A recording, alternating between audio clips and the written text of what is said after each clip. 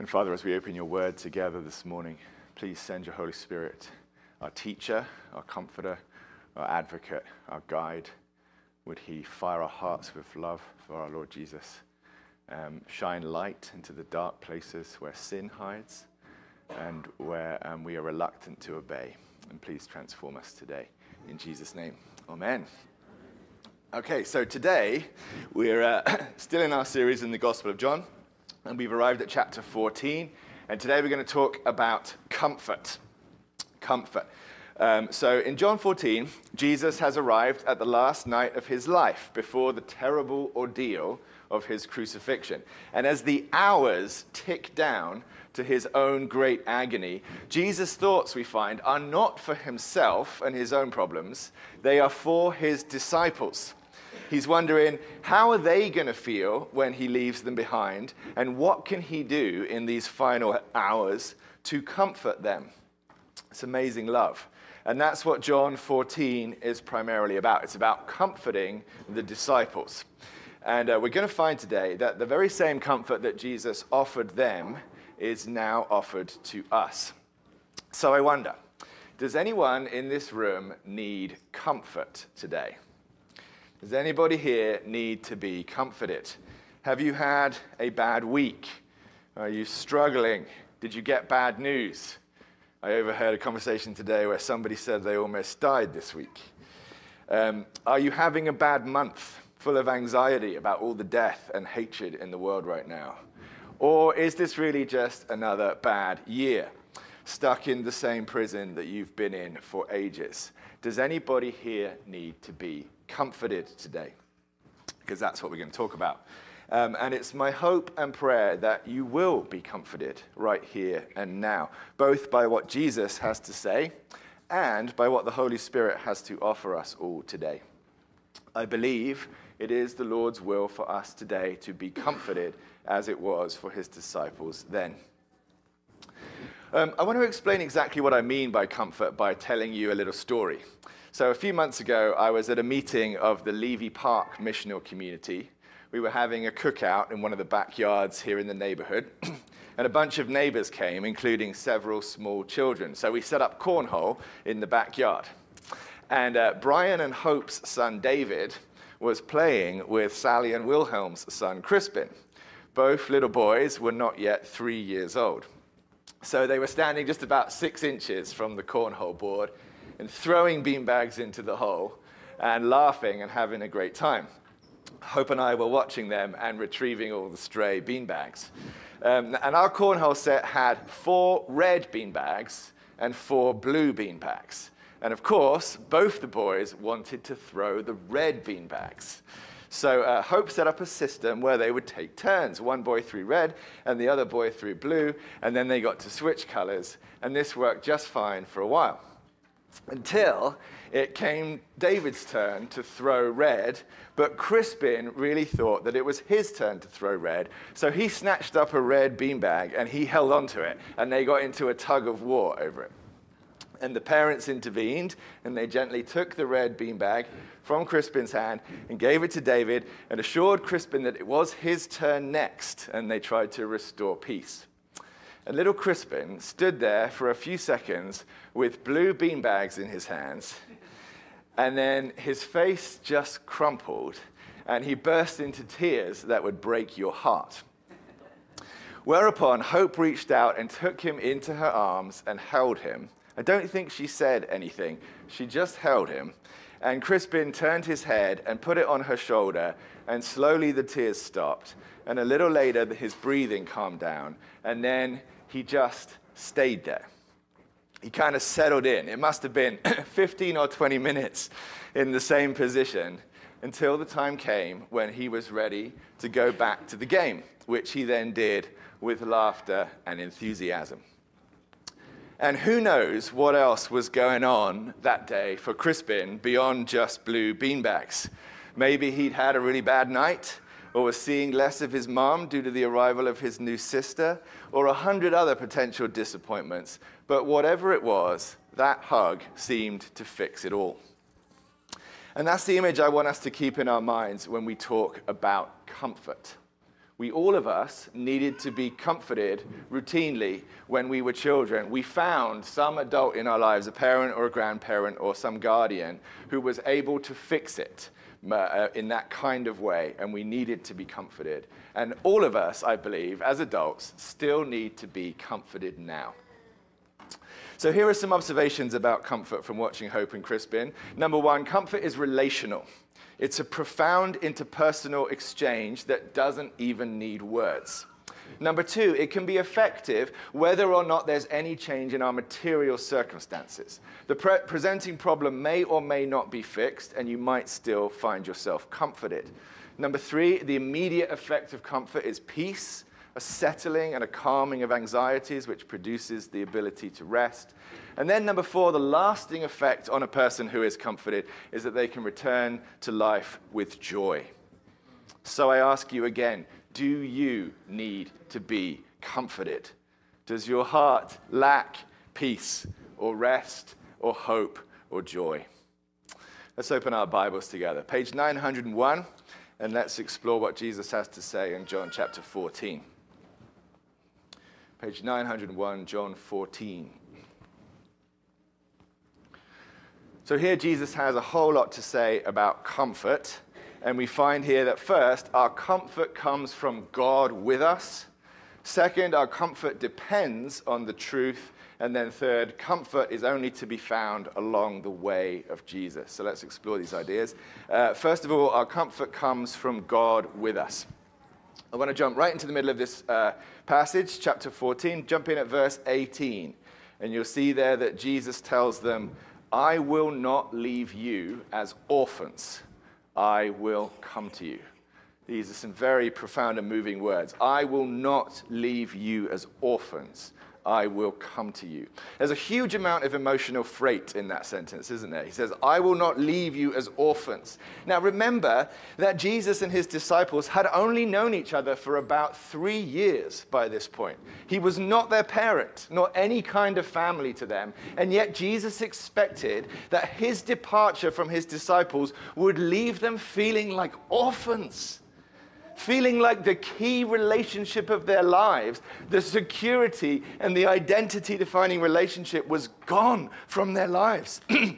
Some English Bibles translate this sentence, I will not leave you comfortless. As if Jesus expected that with himself out of the picture, they would have no other comfort in the world.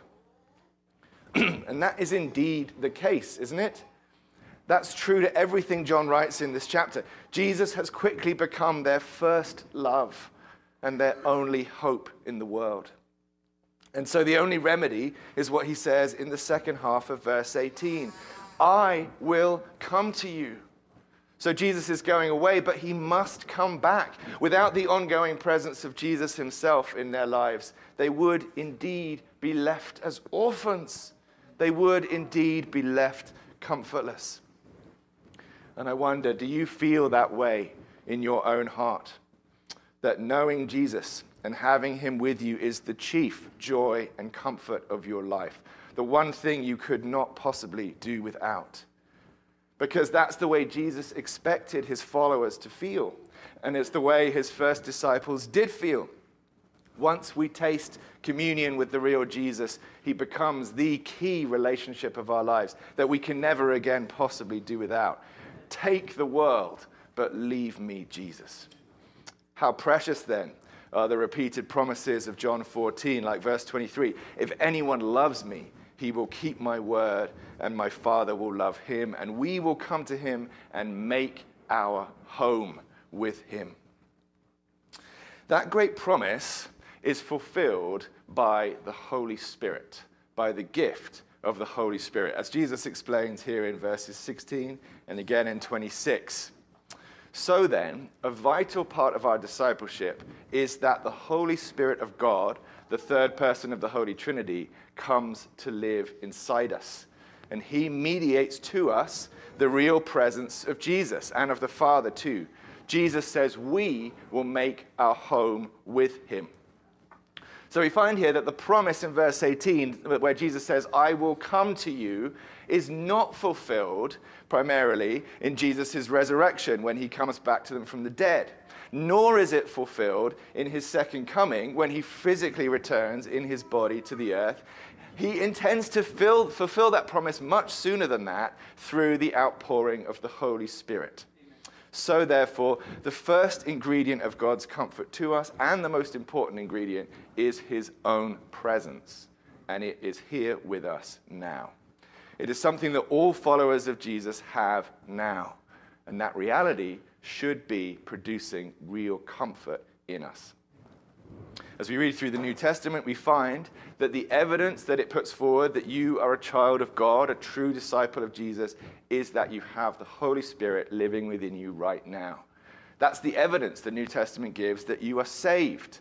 Paul calls the Holy Spirit a down payment of what is to come, and you should know him. He makes himself known within you, chiefly by testifying with your own spirit that you belong to the Father, because by the Holy Spirit we cry, Abba, Father. So we know the Holy Spirit personally, and he himself is our comforter. That's the name that Jesus gives him in verse 16. Jesus says, and I will ask the Father, and he will give you another helper. And that word in Greek is parakletos. You might have heard the Holy Spirit called the Holy Paraclete. It's a rich word that means advocate or counselor, and several English Bibles translate it comforter. Another comforter, a comforter like Jesus. So Jesus expects his gift of the Holy Spirit to be effective in our hearts at producing comfort. As he says in verse 27, peace I leave with you, my peace I give to you, not as the world gives do I give to you. Let not your hearts be troubled, neither let them be afraid. So he means that while the storms of life will continue to rage, we are promised peace within those storms through this gift of the Holy Spirit. It is not as the world gives, which means solving all the problems. It's a different kind of peace that comes within the problem. So I wonder, is that working for you? Do you understand what I'm talking about when I preach comfort and peace? Can you go into the place of prayer and find there the real presence of God with you, like a spiritual hug that can actually bring peace and calm you down? I'm not talking about mindfulness. I don't mean an attitude of gratitude. It's not a yoga-like trance that slows down your breathing and calms you down. And I don't even really mean the raw application of biblical truth to a painful situation. I'm talking about a person, a personal interaction, the experience of being with God, the real, the living God, folding you up in his arms and wordlessly assuring you that all is well. It's not optional in the Christian life. The Christian life needs this. You need this to keep going. If you don't have the comfort of God, don't go on without it. It is your peace and your joy and your witness to the world. And if you've never prayed to receive the Holy Spirit or had hands laid on you, then come and do that today. Come and receive him today. You can do it at prayer ministry. During communion, I've prepared Naomi and her team for an influx. Or if you sense that you need more of the Spirit's work in your heart and life, come and pray for that too, because that is vital to our life with God. Now let's talk about truth, because second, our comfort depends on truth. Look at the title that Jesus gives to the Holy Spirit in verse 17. Verse 17, he's called the Spirit of Truth. And then look what Jesus says he does in verse 26. Jesus says, he will teach you all things and bring to your remembrance all that I have said to you.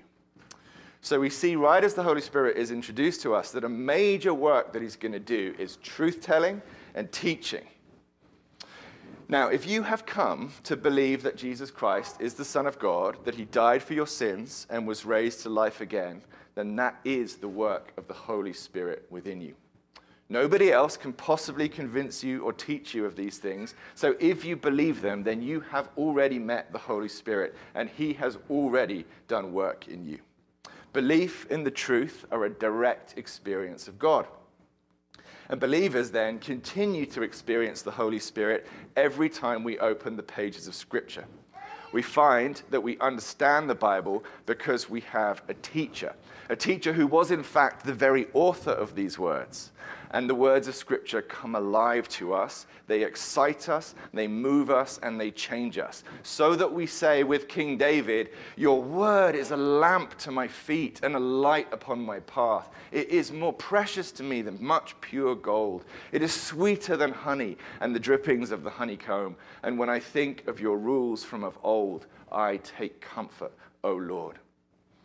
The Holy Spirit will not come to a person without teaching him the truth. And there is no other teacher of truth. So then, a belief in the truth and a love of God's word, especially his word about his son Jesus, is sure evidence of the Holy Spirit alive within you. Sometimes this might be the main evidence. Maybe you don't have strong spiritual feelings or supernatural gifts, but you have a fire of passion for the word of God. That fire comes from the Holy Spirit.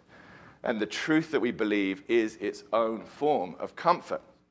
I want us to acknowledge that in our attempts to comfort ourselves, we quite often abandon truth, or at least sideline it a little bit. Think about it. What do we do when we are hurting? Maybe we try to convince ourselves that what we're facing is not that bad, or that it won't last long, or that it will get better soon. Some form of wishful thinking. Next, we might make a plan to fix it ourselves and make it better. What am I going to do about this? Which actually derives from a false belief in human autonomy and individualism. So we're thinking that we can fix it ourselves. By now, we usually have some serious defensiveness and self-justification going on. We say, "Why me? I don't deserve this." Messages that are out of step with biblical truth. As the pain persists, we might go in for distractions like music, movies, books, TV shows, video games, social media, anything so that we can stop thinking about it for a while. Or maybe it's social distractions, drinking, dancing, joking around at parties, all in an attempt to pretend that we're happy and okay when we're not okay. And failing that, then we get angry. Then we find someone to blame, we vilify and dehumanize other people, and take to social media or to the streets to shout them down. This is the typical menu of human attempts at self-comfort. And notice that a common theme of them is that they deny the truth. None of them accords with truth, and the Holy Spirit is the Spirit of truth. He's not going to have anything to do with these man-made solutions that deny truth. While we deny truth, he's going to deny comfort. And what our grief really needs is to be comforted. So then, what are we going to do? As I stand here as a person in pain, I have choices. I can be, on the one hand, distraught, stuck in a place where I'm upset, unhappy, and unable to move forward. Or, on the other hand, I can be distracted, seemingly fine and happy when really I'm just in some form of denial. But against those options of being either distraught or distracted, Jesus invites his followers to come and be comforted. The person who is comforted is not afraid of their pain, even if it's still ongoing, not afraid to talk about it, not crushed by it. Because of that, he or she can also enter into other people's pain without getting freaked out or angry. For comforted people, the truth is their friend, so they welcome what's true and gently reject what is false or angry or hateful or self-justifying. So boy, does this world need more comforted people right now. And I call upon the family of God to come and receive the Father's comfort. The simple truth of our gospel is such a very comforting truth. Here's what we believe, friends. We believe that we are made by God, carefully and deliberately crafted by an expert designer in his own image, and are therefore intrinsically valuable and dignified with a hardwired pattern and purpose for our existence. Do not say that you do not matter. We believe that we are loved with an everlasting love that cannot be sinned away, so we have the courage to frankly acknowledge our many sins and our failings within the security that God's love is eternal and all can be forgiven. We know that we have been forgiven by a historical act of self-death-defying love and adopted as God's own children. Our Savior is now King over heaven and earth. All things belong to him. Nothing lies outside of his knowledge or power. No, not even the war between Israel and Gaza. He summons all the world to be one under his headship. He hastens all things toward their final end of peace. And nothing can stand in the way of his promises. Neither will any wickedness escape his righteous judgment. Our truth. The truth is intrinsically comforting. It is good news in every possible way. And I wonder, is there any part of this truth that you do not believe? Maybe that you cannot believe. If so, could that be why you cannot be comforted? Now, I do not have it within my power to cause you to believe, but I know the one who does. And if you are tired of lies, tired of all the false ways that you have tried and failed to comfort yourself, and ready just to fall into the arms of heaven and weep and surrender and be quieted and comforted, then I invite you too to come forward today during prayer ministry and make your prayer to God the Holy Spirit, Lord, help my unbelief. Because he is teacher. He is Spirit of truth. And this is something he can do for you. Now let's finally talk about the way. Comfort is only to be found in obedience to the way of Jesus. A good way to think about obedience is as truth in practice. And just as truth was essential to our comfort, so is following the way of Jesus. Let me show you this from the text. So Jesus says in verse 12, "Truly, truly, I say to you, whoever believes in me will also do the works that I do, and greater works than these will he do, because I am going to the Father." He says again in verse 15, "If you love me, you will keep my commandments, and I will ask the Father, and he will give you the Holy Spirit." Verse 21, similarly, "Whoever has my commandments and keeps them, he it is who loves me, and he who loves me will be loved by my Father, and I will love him and manifest myself to him."